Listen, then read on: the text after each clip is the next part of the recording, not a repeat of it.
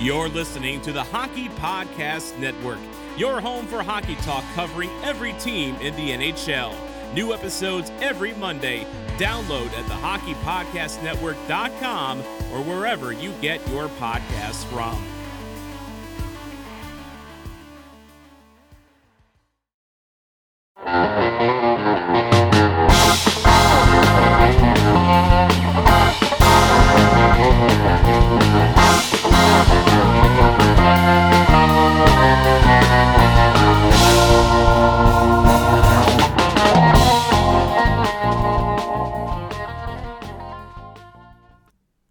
Hello, everybody. Welcome back to the Tell It Avs It Is podcast, episode 37 on the Hockey Podcast Network and sponsored by DraftKings Sportsbook. Basketball teams are entering the final month of the regular season as they gear up for the playoffs. While some teams are locks to make the playoffs, others are still fighting for their opportunity to chase basketball's most coveted trophy this summer. DraftKings Sportsbook, America's top-rated sportsbook app, is putting you in the center of the action with a chance to turn $1 into $100 in free bets. And doing so is simple. In fact, it's probably the easiest bet you will ever make. All you've got to do to turn $1 into $100 is pick any basketball team to win their next game, and if that team hits one three-pointer, you will bring home $100 in free bets. That is 100 to 1 odds on the team of your choosing to hit just one three-pointer. And they don't even need to win. All they have to do is hit that one three-pointer. This year's basketball teams have been hitting threes at an unprecedented pace, so get in on all of the action with DraftKings Sportsbook before this offer ends. DraftKings is safe, secure, and reliable, so you can deposit and withdraw your funds at your convenience. Download the top-rated DraftKings Sportsbook app now and use promo code THPN when you sign up to turn $1 into $100 for a limited time only at DraftKings Sportsbook. So we have news breaking currently at this moment right now, just before I hit record on the show. Finally, right? Perfect timing for the show. The Avalanche's updated schedule has just released, and it's not going to get any easier from here on out, like I was saying last episode. Some surprises in here, some surprise moving, but ultimately it makes sense. So what would have been Tuesday's game against the Blues on the 20th has been rescheduled to April 26th at 7 p.m. Now, wait a minute, you might be asking. The Avalanche play the Golden Knights on the 26th at 10 o'clock that night. There's no way they're doing a doubleheader, right? Well, you'd be correct. There is no doubleheader, but that game against the Golden Knights has been moved from April 26th to May 10th, the third to last game of the season. But wait, you might be asking, there are no games scheduled after April 8th against the Kings. Well, that's where the final two games come in. The two games we were supposed to play against the Kings last week have been scheduled for May 12th and May 13th, ending the season the way it was intended to be ended, with a back-to-back against the Los Angeles Kings. Also meaning that we are going to be playing the Kings 4 times in 7 days, and also 5 games in 7 days to end the season. So that's half of our season series against the LA Kings right there, and that's after we finish up half of our season series against the San Jose Sharks right before that. So that is 8 of our final 9 games against the Sharks and the Kings. So we've got 3 games left against the Blues, 2 games left against the Knights, and one of those games against the Knights right after we finish up with the Blues. And it's going to be a slog the rest of the way after that. We'll see how exciting those games against the Sharks and Kings end up being, but like I've said a lot of times, the real interest is going to be in the Blues and the Knights. I'm almost hoping we can get a truce for those final games. I mean, what the Sharks and Kings, what are they playing for at this point? Especially as we get to like the end of the season. Like, I know the Kings think they're in it a little bit, and the Sharks, like, let's take a look at the standings right now. The Sharks are 4 points out of a playoff spot. The Kings are 5 points out of a playoff spot. But I mean, really, are you playing to get in the playoffs at that point? I mean, at that point, especially if you are the Sharks and you have such a long road ahead of you for what is going to have to be a rebuild. I mean, they don't have to play that hard, do they? I mean, they can just play some of the new guys, right? We don't have to have a mean game, do we? We can just be nice to each other. Come on, right? We don't want anyone injured before the playoffs or anything. We don't want anyone too tired out. We can make a deal, can't we? Like, it's better for the Sharks to lose. I mean, I haven't looked at their losing streak lately. I believe they've lost 6 in a row, which pretty much knocks them out of the playoff spot. I mean, if they lose a few more games, what's the harm? It just drops them a little back further in the standings, and it gives them a better shot at the lottery. And the Kings, like, it hasn't been their season all season. There was a little bit of a stretch early on in February where it seemed like they might make a push, but now they're 17-26. Like, come on, guys. We can work together here and figure something out, right? Like, just not interesting matchups. But the matchups that are interesting, the Blues getting moved to the 26th surprises me. So we're still going to have 3 straight games in St. Louis to finish up our season series against them. We'll see how those end up going. I think those will end up being pretty tough games and a pretty good playoff preview. I'm dead set on the Avalanche playing the Blues in the first round because I think we are going to win the division and the Blues are going to beat out Arizona for that final spot. But these 3 games are pretty much going to be big factors in how both those races turn out because I'm going to talk about this a little later on the show. Vegas is boiling hot right now. They are the hottest team in the league. They have taken over first place with the Avalanche idle, but the Avalanche have 2 games in hand and the points percentage advantage, so we'll see how that holds up once the Avalanche get back in action, but those should be pretty fun matchups starting again hopefully tomorrow night, but that's the new schedule, and hopefully the final time we will have to see any schedule changes for the Avalanche at all this season. Had to deal with it plenty of times so far. This is the second COVID pause the Avalanche have had to deal with.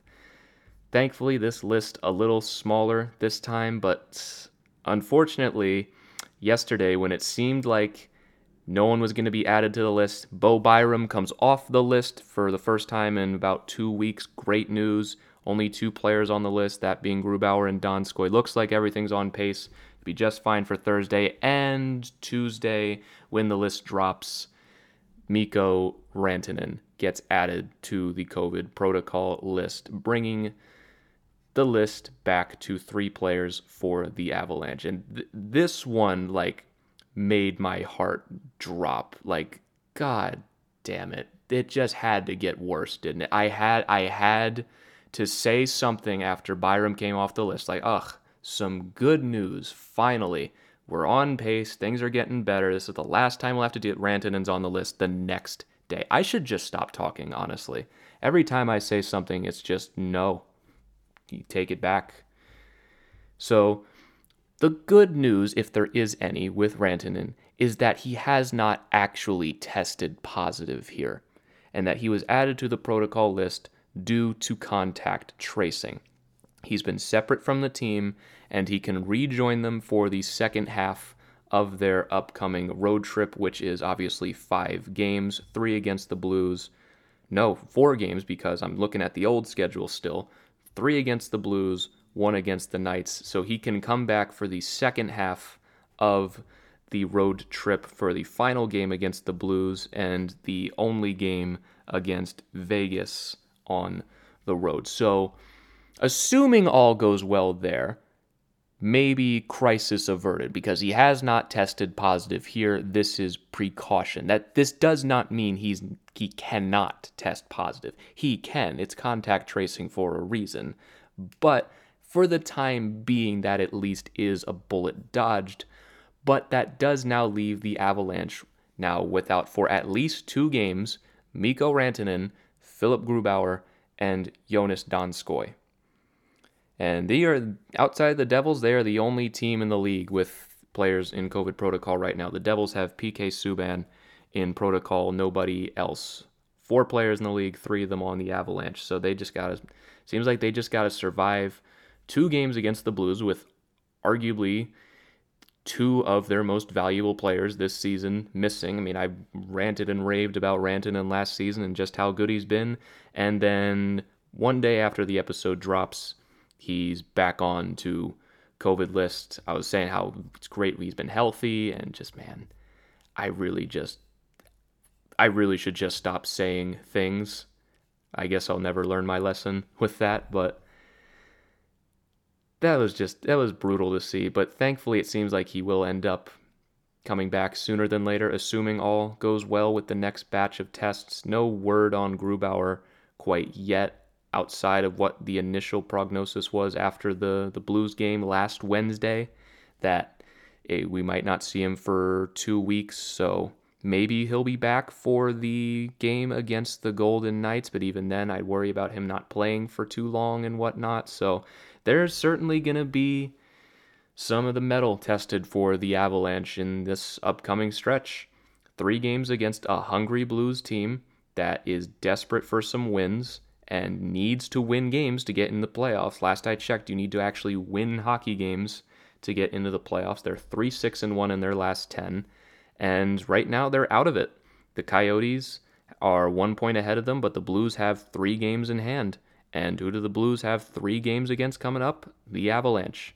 Now, obviously, Arizona's going to have some games in there as well, but for the Blues to reach 46 games like the Coyotes are at now, they'll reach that once they're done with the Avs. So they're going to have to really dig deep and find out just how deep this team is. You're going to be without your top goal scorer, you're going to be without your best goalie, and you're going to be without one of your key depth guys who's having a career season at an absurdly high shooting percentage. Donskoi's been a little colder recently, but he's still been helpful. He's still been productive, and he's not that far off from his ridiculous hot streak where he was scoring seemingly every single night. He had the hat trick against Arizona in the first period, but you're gonna see just how deep this team can run, and if the wheels fall off the bus without those 2 guys, because the Avalanche have had to deal with injuries this season. They've had to deal with big injuries this season to essentially everybody. McKinnon's been out for a stretch. Makar's been out for a stretch. We've only had 1 game without Grubauer. We're about to see what it looks like without him here. Now we're going to see what it's like without Rantanen too, and if this team can still function at a high level without him. I think they can. I see no reason as to why they can't, but it's not like you can properly fill that Rantanen-sized hole on the top line. There's definitely going to be some drop-off there that you're going to have to deal with, and we'll see how they live without Philip Grubauer. Is Andre Burakovsky going to bump up to that top line? I'm not sure I'm a huge fan of that. I was before the season, but Burakovsky, he's had some runs on the top line this season, and he hasn't looked very good on them. Do you put Val Nichushkin up there? I'd be all right with that. Skates very hard and can complement McKinnon and Landeskog on that top line. I think better than Burakovsky can. I think Burakovsky's a better player than Nichushkin, but I think just with their skill sets, I think Nichushkin is a better fit on that top line. Or maybe they put Brandon Saad up there, put him on his off wing on the right wing. I mean, Saad can play either wing. I don't think it'll ultimately matter that much. I mean, you've got options there. None of them are Mikko Rantanen. I think the best choice would be putting Nichushkin up there. I don't think Saad is really going to do much on that top line. He doesn't play a similar game to Landeskog, but you already have Landeskog up there. You don't need Saad up there, really. So I'd say it comes down to Burakovsky or Nichushkin on that top line. I think you keep Burakovsky with Kadri and you plug Nichushkin up there for 2 games. And if it doesn't work, you can change it. It's not like it's locked in stone for 2 games. Maybe you can start out with Nichushkin, and maybe you see after the first period, this is a disaster, it's not going to work, and you put Burakovsky up there. You can change it. So it's not like they'll be locked into a decision either way. But the real question for this team and how they're going to perform while they have players out on protocol is in net, obviously. Without Philip Grubauer, who's going to step up and make the saves here? Is Devan Dubnyk going to get the lion's share of starts? I think so. And can he perform? Is he going to be able to make the necessary saves to give this team a real shot at winning for at least the next 3 games, it seems? I certainly hope so. We only have one instance of Dubnyk in net. That was obviously the very last game the Avalanche played against the Blues. 31 saves on 34 shots for a .912 save percentage. 2 of those goals came in the third period from Mike Hoffman. I didn't love the goals, especially the second one. Or at least the second goal of the game, not the second goal of the period. The goal that made it 4-2 just seemed like he didn't respond to the puck very well. The thing I noticed about Dubnyk in that game is just like, I was thinking to myself, does this guy even have like a pulse in net? Because it seems like he reacts to pucks the same, whether they are sliding at him 5 miles an hour or there are cross-crease passes for an excellent scoring chance. And in some cases, that's a great thing. It doesn't seem like he ever panics, but it also doesn't seem like he reacts enough. And maybe that's just how he's always played. I don't know. So I hope he can step in there and perform enough to give this Avalanche team a boost when they need it without Grubauer in net. But we're going to have to see. It's going to be certainly tough because obviously he's not Grubauer and we didn't acquire him to be Grubauer, but we also got him for this purpose, that we need him as insurance if anything ever happened to Grubauer. And is Jonas Johansson going to get any of these games either? Because you really can't tell right now because there's no hot hand to ride. It would have been Jonas Johansson, but he also hasn't played in a minute. Last game JoJo played was 10 days ago. I mean, it's not that much of a difference. It's a 3-day difference between the last game Dubnyk played and the last game JoJo played. I'm always a believer that you should ride the hot hand until it cools, whether it's your backup goalie or your starting goalie. And in this case, it would be JoJo, but I don't see any way they don't start Devan Dubnyk in the next game, considering they just traded for him at the deadline for this exact purpose. But I think I would have enough faith in JoJo that he can step in if Dubnyk falters at all, like if in the second game per se on Saturday, if Dubnyk falters at all, I think you can plug JoJo in there just fine and not have it be too much of an issue. Okay, now the schedule just updated, the main NHL.com schedule I'm looking at. So now I'm not going to make any more mistakes on that. So tomorrow against the Blues, Saturday against the Blues, and Monday against the Blues. Everything else until the end of the season is the same, or at least what was supposed to be the end of the season, and after that is different. So I think JoJo gets at least one of these games. I think maybe just to see. If Dubnyk is bad in the first game, like let's say he lets in 5 goals on 25 shots, JoJo definitely gets the next game and then probably the next one after that, depending on how he does. And maybe I'm putting too much stock into performances from Johansson against the Ducks, since the Ducks aren't very good. But you can't sneeze at the work he had in those games. He stopped all of 56 shots, I believe, if I'm remembering it correctly.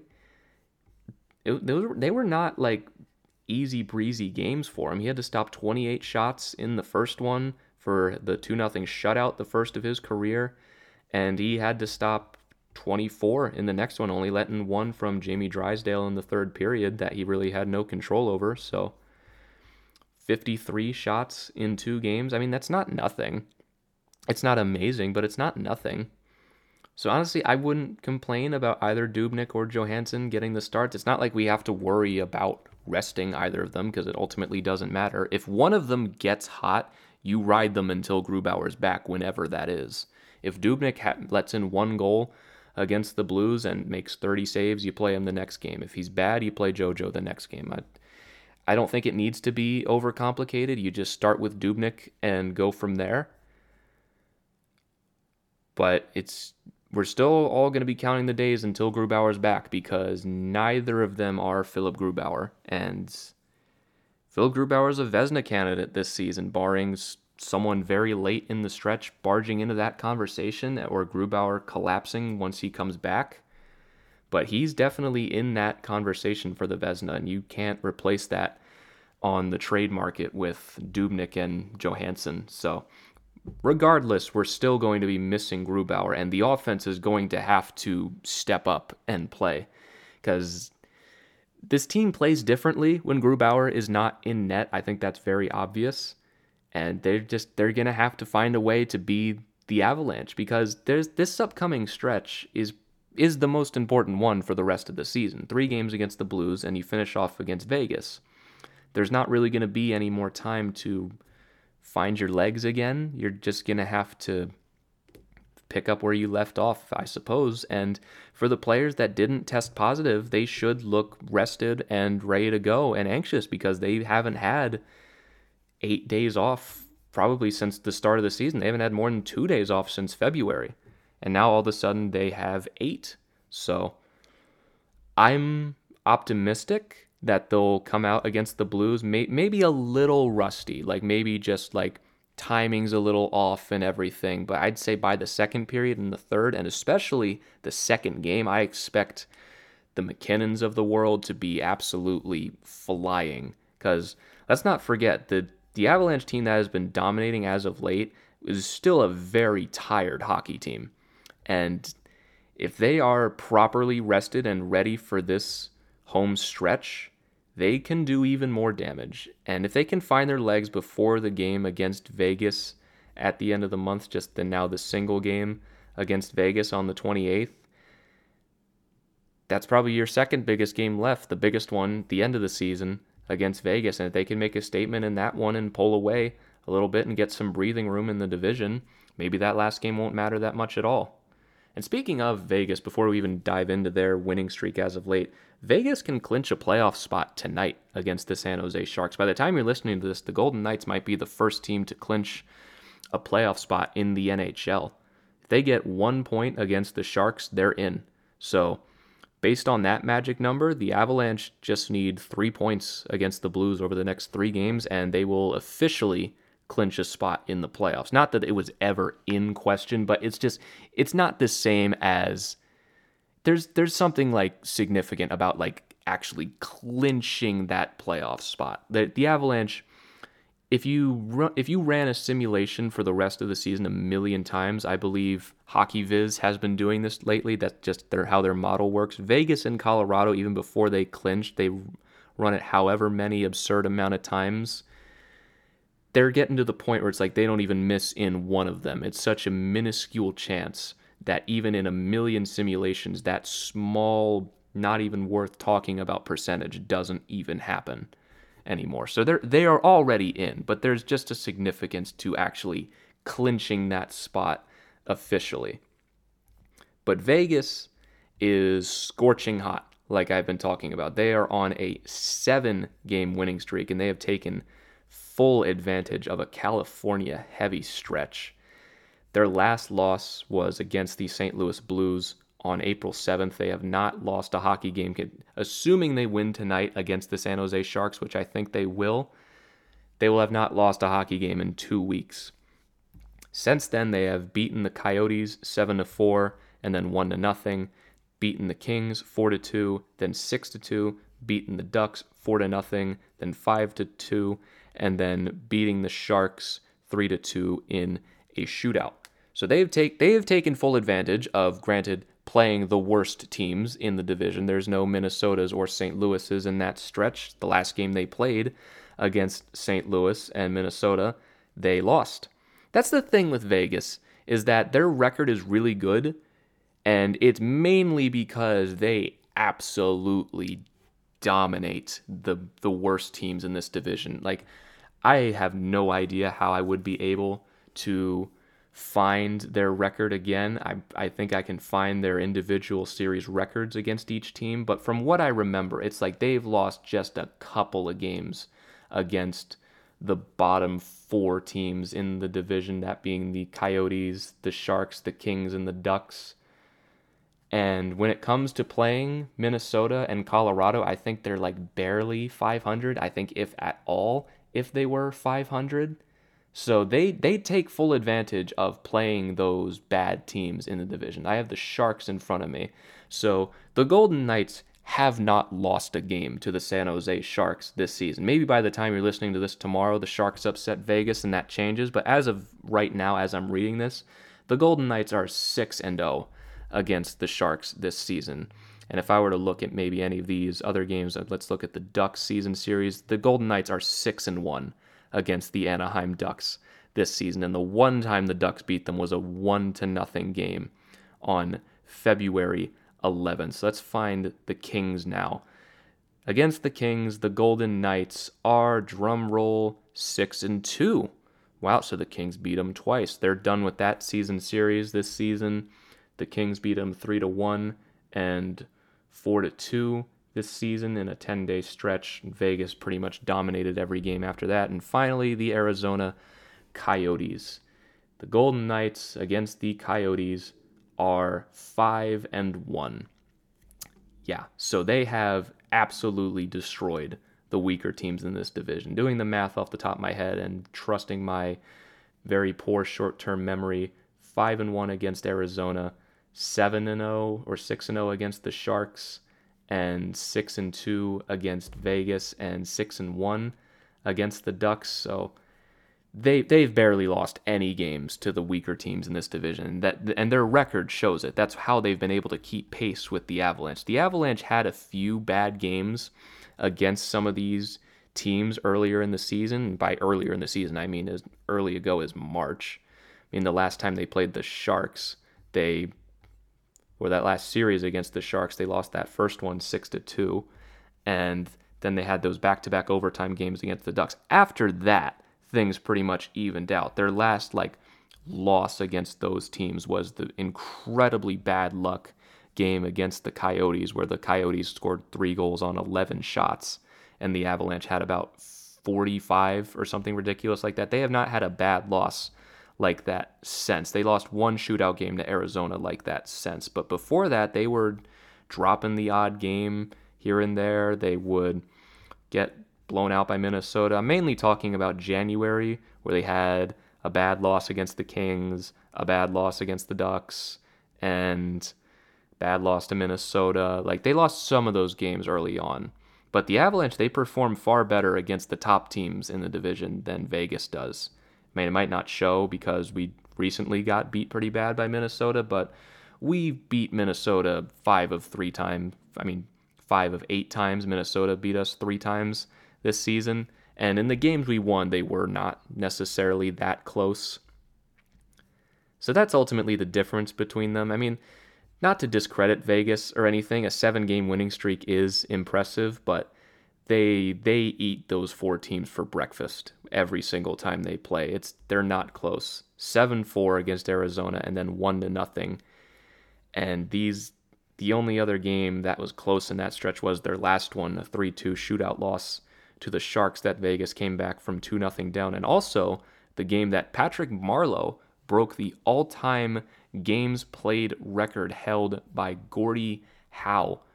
And I was just trying to even fathom that games played record this morning, and I can't even begin to wrap my brain around just the amount of stress that those games would put on your body. Just to get sidetracked for a little bit here and just talk about what a incredible achievement it is for Patrick Marleau, just because we're on the topic of that game. Patrick Marleau passed Gordie Howe's record of 1,767 games in that game against the Golden Knights, and he has not missed a game. When he plays tonight, Marleau will have played 900 consecutive games.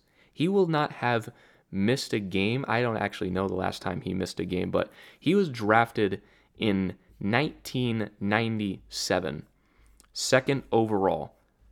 And he's been playing in the league, I believe, since he was drafted. I would have to find that very quickly. He was, 2nd overall, 1997, and makes his debut in 1997. So he was drafted and immediately comes into the league. For context, I was born in 2000. So Patrick Marleau has been playing hockey for 3 years before I was even born. He's been playing more seasons than years I've been alive. It's kind of ridiculous to think about, and I'd have to really find the last time he missed a game. Okay, I assume it was here in 2008, 2009. He played 76 games. So he has not missed a game in 900 games. Just doing the math in my head, that's just short of 11 straight seasons without a single game missed. That's unbelievable. That record is never getting passed, by the way. No one is ever going to pass Patrick Marleau for that record for at least as long as I live, because I think there's a whole different era of hockey coming. I think they're going to follow the lead of basketball, where we're going to see load management maybe a bit more often for stars, especially in unimportant games. I mean, you see it at like the very end of the season in the games that literally have no meaning. But I think we're going to start seeing it maybe a little more, like you see in basketball. Like if there's a completely unimportant game, then maybe Kawhi Leonard or LeBron doesn't play in it. I don't think it'll ever get to that extreme in the NHL, but I do think it's coming a little bit. And I just don't know how someone would ever reach that record. Is there anyone in the NHL that could reach that record? I can't think of any off the top of my head. I mean, Alex Ovechkin comes to mind, but it's up to him how long he can play hockey, because the only person who's ever going to stop Alex Ovechkin from playing hockey is Alex Ovechkin. He's done when he says he's done and not a second before. He is always going to be good. Alex Ovechkin is the biggest freak of nature in the NHL by far, all due respect to Patrick Marleau for the amount of games he's played. But Alex Ovechkin is a genetic freak, and if he decides to break that record that Marleau set, he will, just because he's Ovechkin. They don't call him a Russian machine for nothing. He is a once-in-a-lifetime human specimen. That's the one player I can think of that could break that record. Is Joe Thornton close to that record at all? He missed a significant parts of some seasons before with knee surgery. I'd try to find it real quick, but I just don't think that there's anyone that's going to break that record for a little bit. Maybe they're not even born yet, for all we know. But right now it's Patrick Marleau at 1768, Joe Thornton at 1670. So he is a little less than 100 games behind. So Marleau would have to retire basically this season, and Thornton would have to play for at least one whole full season and then some games in the season after that. Here's who I was forgetting. Zdeno Chara. He's at 1,598 games. That's a rough one.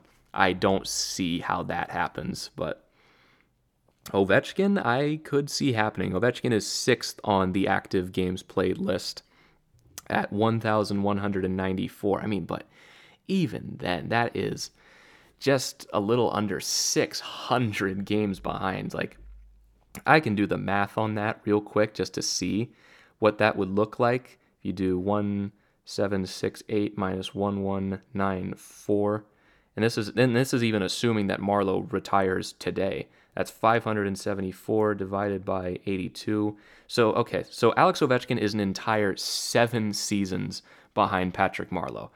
I love Alex Ovechkin, and like even if Patrick Marleau retires at the end of this season, he plays the next 10 games, and Ovechkin's 7 seasons behind him. That's a tall order. But at the same time, if Ovechkin is just behind the Gretzky goal record, I don't see him retiring or going to the KHL, but 7 seasons, full seasons. But it is Ovechkin, and he, like I said, that is a genetic freak of nature. I could see him passing that record. I can see Ovechkin playing until he's 42. If he wants to, he can easily do that with no problem at all. Pain doesn't work on that man. There really is no slowing him down. He's 35, and he's still in the Rocket race this season with McDavid and Rantanen, and he's not going to pass Matthews Matthews is going to win that this season, but he's barely behind Rantanen. He's a decade older than him. Like, this guy's a freak. It's unbelievable. So if Ovechkin wants to pass that record and wants to play for 7 full more seasons, he will. But for Patrick Marleau, that is an outstanding record, and just I didn't even fathom that Gordie Howe record would ever even be broken until it was like 20 games before. It was like, oh, Marleau's going to pass that this season. And if Ovechkin doesn't pass it or Thornton doesn't pass it, I don't see anyone on here passing it. And with the upcoming era of NHL, I think is going to have a lot more focus on sports science and things of that nature. I don't ultimately see that record ever being passed, at least while I'm around. But ultimately, getting back on track, Vegas, 7-game winning streak, another game against the Sharks, and I don't think they had another game rescheduled after having the one against the Avs moved. No, they did not. So they will have their game against the Sharks tonight and another game against the Ducks on Saturday. God, this must be nice. They have 2 days off between the game against the Ducks and then 3 days off before they play the Avalanche. And look at the rest of their season. It's not much better than ours, but they have a game every other day, a back-to-back on the 7th and 8th against the Blues, and they finish up against the Avalanche on the 10th before they play their final game against the Sharks on the 12th. So that game against the 10th, depending on how the rest of the season shakes out, and there could be a way that game could be for all of the marbles. I can see that game getting moved to primetime on NBC and getting a ton of attention around it for all the marbles. Technically, the Golden Knights would still have one more game after that against the Sharks, and we'd still have 2 against the Kings, so there would still be a possibility that one of us could pass the other in that final stretch. But that game is, I'm just going to call it right now, it's going to be for all the marbles. It has to be. With the way Vegas is going right now, even if we stop them dead in their tracks and beat them on the 28th, they got 2 games against the Wild and 2 against the Blues. Even if they go 500 in that, I still see this going right down to the wire. It's going to be the most important game of the season. It's going to be a mini playoff game. There's still going to be plenty to play for. Because even if, let's just theoretically say, we are 3 points ahead of Vegas at that point, they can close the gap to 1 there and beat the Sharks. And depending how we do against the Kings, they can still realistically win the division. So there would still be plenty to play for in that case. And I think you'll get a good look at what the Avalanche are going to look like a week later in that game. That's going to be a mini playoff game, and assuming the stars align, a lot on the line, and you'll see just how the Avalanche respond in those situations. Because really the last time they've had like mini playoff games was the last time against Vegas, where they had those 2 games against Vegas. Especially that last one. That last game against Vegas on the 27th of March really felt like a playoff game. And I'm still a little disappointed in that third period they played against them. So I want to see it again and just how they do against them again in that final game. And we're going to see them Vegas next week, exactly a week from today that I'm recording this on Wednesday on the 28th. It's gonna be fun, at least those 2 games. The rest of them might be a slog once we get out of this stretch against the Blues, but man, I've said it before, I'm just getting a little tired of the West. I've gotten tired, like I'm even tired of talking about Vegas. There is no other obstacle blocking us from getting to the Final Four, and to an extent that's true. Like, it's just like all season we've been talking about how does this team match up against Vegas? Well, what does this mean for Vegas? And how does this match up against us? And can Grubauer match Fleury? It's like, it's a fun conversation and a fun theoretical one to have. And I hope at some point we'll get that answered in a 7-game series. But I just there's nothing else to talk about really, because we're really not going to get any true answers about this team until that playoff series. Because let's just say everything goes perfectly and we meet Vegas in a second-round playoff series, and who cares who has home ice? I don't think it's ultimately going to matter that much with teams this good.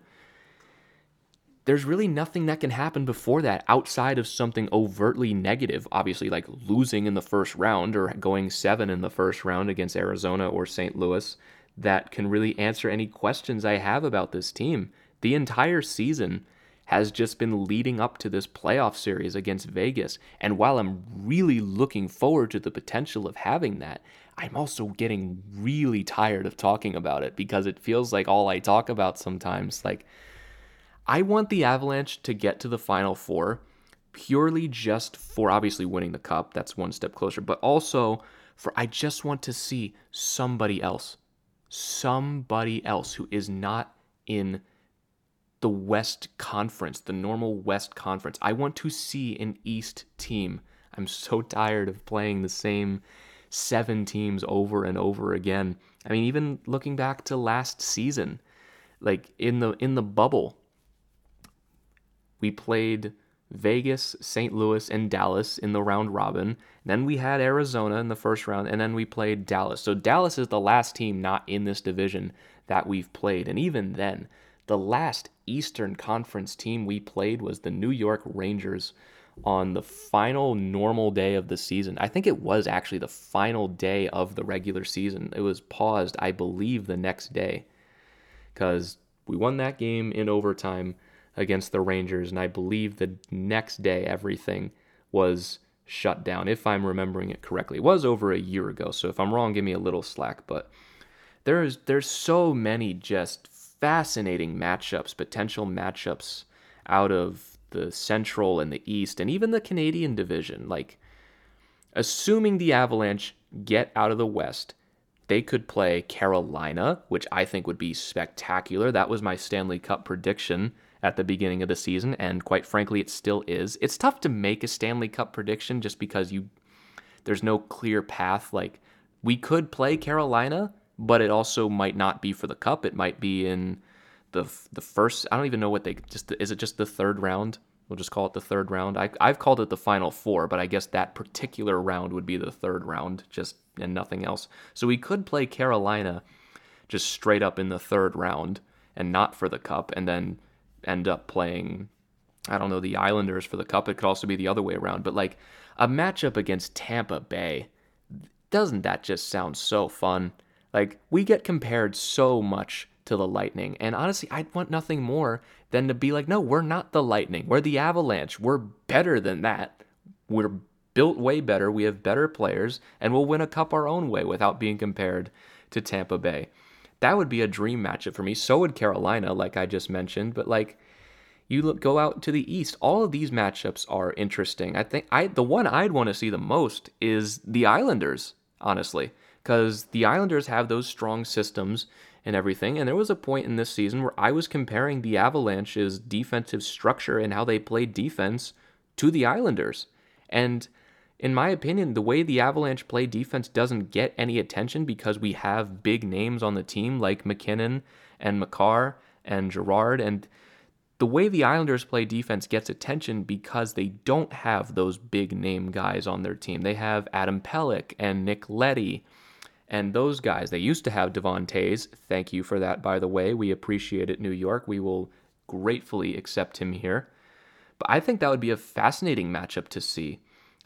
I think the Avalanche would have the advantage there just because we can play the Islanders game and play the systems game and also beat them head-to-head just in pure talent. But even a matchup against Pittsburgh, McKinnon-Crosby, that's an easily marketable series. Like, that would be a great series to watch. And even a series against Washington, that's a nightmare for me because I am a Capitals fan too, and I wouldn't be able to cheer for either team. I would probably just bury my head in a pillow for that entire series, but in my complete unbiased professional opinion, I think the Avalanche absolutely beat the brakes off the Capitals if they would ever meet in a playoff series. I honestly don't see that series even going 6 if I'm being completely honest. The Avalanche would destroy the Capitals. I'm honestly not even that interested in a matchup. And you know why I think that? It's because I know both of those teams very, very well. I follow the Caps and the Avalanche essentially every single game. I know these teams very well, and I know how they will match up. and it will not be pretty. The Avalanche would absolutely wreck them in every imaginable way. They have the better offense, they have a better defense, they have better goaltending, they have better structure, they're younger, they're faster. I don't think that would be a pretty series at all. I think Washington has a shot to get out of the East. With the East, the entire East division, I think it's just every series is a coin flip. I think every single team has a 25% chance to get out of the East division, if I'm being completely honest. And I don't know. I'd be interested in all of those series, honestly. Like Boston, Washington, Pittsburgh, New York, all of those would be very fun, but I think a series against the Islanders for the Avalanche would be the most interesting. I just don't think that the Capitals would have any answer at all for the Avalanche if they were to meet in a playoff series. The Penguins might. They have Crosby and Malkin, and they certainly turn it on at certain points, and their home record is outstanding. They would certainly have an answer for the Avalanche. I still think the Avalanche would also beat the brakes off the Penguins, but maybe not as badly. I think a series against the Islanders would be the closest, because the Islanders commit to the way they play the same way the Avalanche do, and I think that's why they have so much success, is because they've embraced their style of play. They don't try to change it. They don't change it because people want more skill or more toughness or more anything. They've built the team the way they want it, and the way Trotz and Lamoriello want it, it's perfect. And I think they're going all in this season, and I'd want to see how the systems match up. I'd want to see if the Islanders' system can actually contain the Avalanche, and if the Avalanche's systems, especially on defense and the way they protect the net, can even measure up to the way the Islanders do it, because they're basically the bar in the league when it comes to systems in the NHL. But if you want to talk about just pure fun matchups, like purely just this is shits and giggles kind of fun matchups, you go to the North and you look at specifically two teams that you would want the Avalanche to play in the Final Four. Number one being the Toronto Maple Leafs, number two, the Edmonton Oilers. Do I even need to get into why those series would be fun? Number one, Toronto and Edmonton are not very good at keeping pucks out of their net. So, the Avalanche would score a lot of goals, but so would the Leafs and so would the Oilers, because that's just what they do. And, come on, Austin Matthews versus Nathan MacKinnon, Connor McDavid versus Nathan MacKinnon, like that's so easy to sell. That's so fun. Everyone would want to see that. It's such an easy sell for the league. That's three of your biggest stars and two of them going head to head. Honestly, dream scenario for the NHL is you have the Leafs and the Oilers meet in the second round of the playoffs, and then they immediately move on for a matchup with the Avalanche and Nathan MacKinnon and all the stars in Colorado. Those would be some incredible hockey games to watch. And just for pure fun perspective, those are the ones that you want to see in the Final Four for the Avalanche, specifically because the Avalanche would win. They're better than both of those teams. I don't think that's a secret. I think in terms of like playoff series that would be a challenge, I mean, it's the Final Four. All of them will be a challenge. But I mean, for me, like teams that I think would put up an outstanding 6 or 7 game series against this team and maybe even outright beat the Avalanche would be Tampa Bay, the New York Islanders, and the Carolina Hurricanes. Those would be great series to watch, especially Tampa Bay and New York. I think those are the two series that I would not be comfortable betting on. In every other series, pretty much against every other team, I'd feel pretty confident about putting money down on the Avalanche to win those series. Even Carolina, just because I don't love their goaltending, but it's gotten better, much better this season, to the point that they have 3 goalies now that they can plug in to play in the playoffs, but I'd still think the Avalanche have an edge. Tampa Bay and New York, I wouldn't be overly confident in, and I would avoid betting on those series as a whole. But everything else, I'd feel like the Avalanche would be a deserved favorite in, and I just hope they can get there, because obviously it would just be brutal to lose to Vegas in the second round. It'd be more brutal to lose in the first round. But like if it all goes according to plan and we meet Vegas in the second round and we lose, that it's going to be a long offseason if that happens. It's going to be a long and painful offseason if they end up losing to Vegas. I'm not even going to entertain that right now because I fully believe they will beat Vegas, but just if they can't, whatever happens, whether it's injuries or bad luck, it will be a long offseason that I would not be looking forward to whatsoever. But I think they'll get there. And just next season, I don't even know if I want to play any of these teams again. Like, if we play one game each against every team from this division next season, I don't care. I don't want to see them ever again. Vegas, fine. Minnesota, fine. St. Louis, whatever, fine. Everybody else, I don't want to see your face ever again. Arizona and Anaheim especially. I do not want to see their faces ever again. I am so tired of playing these hockey teams. You have no idea. I want to play the Lightning. I want to play the Capitals. I want to play the Islanders. I want to play Dallas, for Christ's sake. Like, I want to see other teams. Chicago, where have you gone, man? We want to play you again. I want to see some variety. Like, I thought coming into the season that it might get old by the end of it, but like there was even like a voice in the back of my mind that like, oh my God, the Avalanche, they don't have to play for 8 days. I don't have to watch for 8 days. I was just getting so tired of watching the same teams over and over again. And make no mistake, I still love it. I still love watching every single one of these games. But like, it's like, oh man, we have to play Arizona again. Oh man, we have 2 more games against the Ducks. Like it was getting to that point. I was like, oh my God, I don't even know if I want to watch. They're going to win. Like, there's no question. They're going to win those games, and the Ducks and Coyotes are boring. I don't want to watch that. But at least now they're playing the Blues, which is interesting. They're going to play the Golden Knights, which is outstanding. Then they're going to have a slog against San Jose and LA. They should win most of those games. Even if they don't, I'm not going to throw a fit about them or anything, but I just want to see somebody else. Like Buffalo. I'd take playing Buffalo because at least it's different. Like, I'll take it. And honestly, that just reminds me of another point I had a few episodes ago. The President's Trophy does not exist this season. The Avalanche might win it. They have the points percentage advantage over everybody in the league, even Vegas, even though Vegas has the most points in the league right now. They've played 2 more games than us. But they're going to hand out a President's Trophy this season, and I just don't think it even exists. What even is it? Like, the President's Trophy this season, there's 4 of them. Because there's 4 different leagues, pretty much. Because everyone in the division only plays each other. That's essentially almost its own league.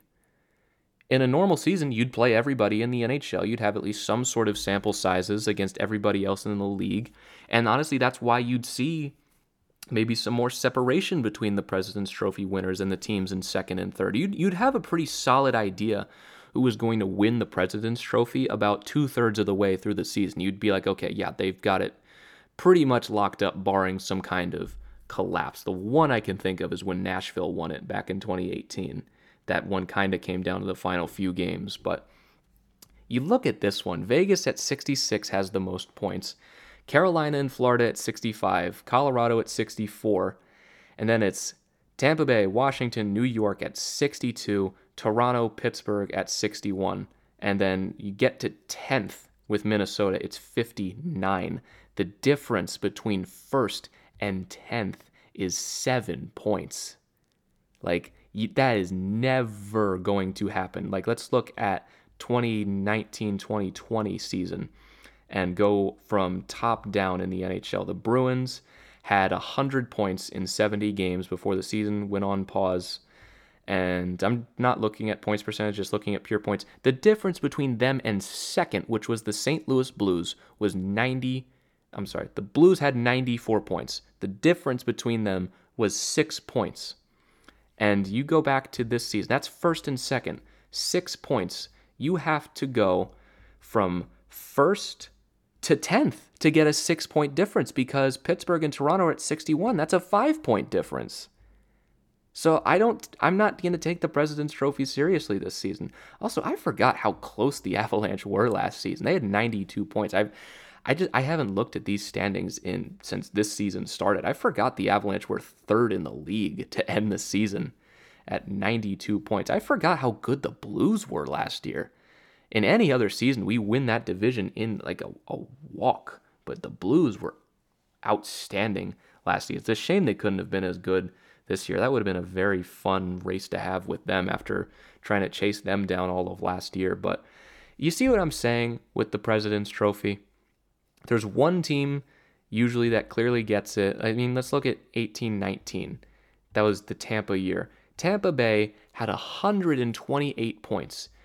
The next closest team to them was Calgary at 107.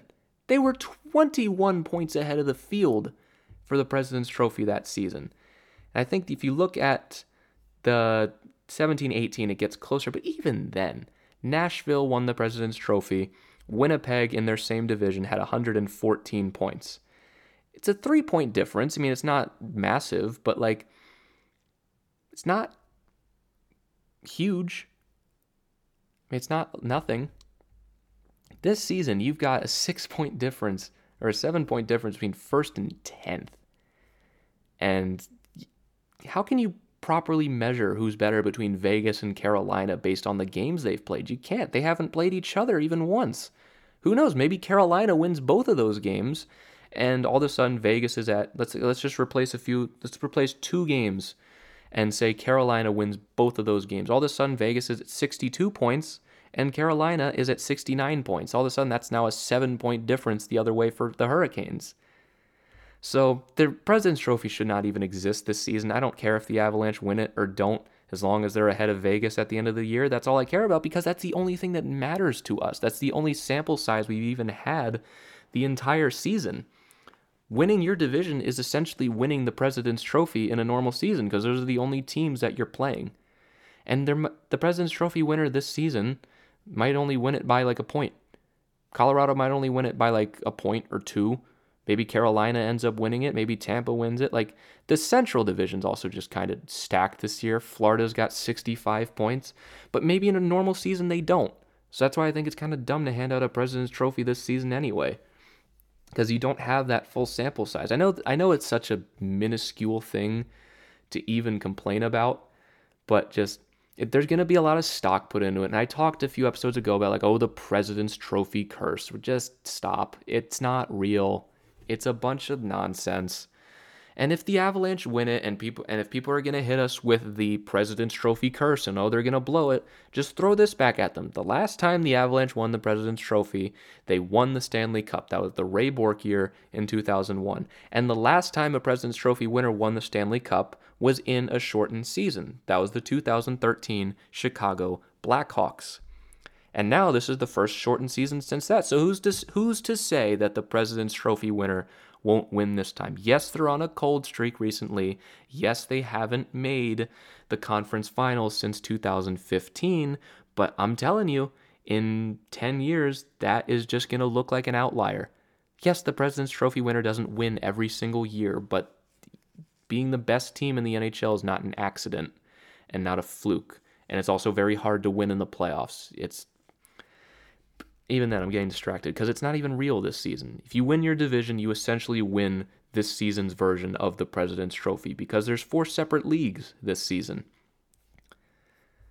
But I always get so riled up about the President's Trophy, and I already did one rant on that a few episodes ago. I don't think I need to do another one again, but not really anything else to talk about with the Avalanche in their last little bit of news. Rantanen going into contact tracing is the most recent thing. They returned to practice today.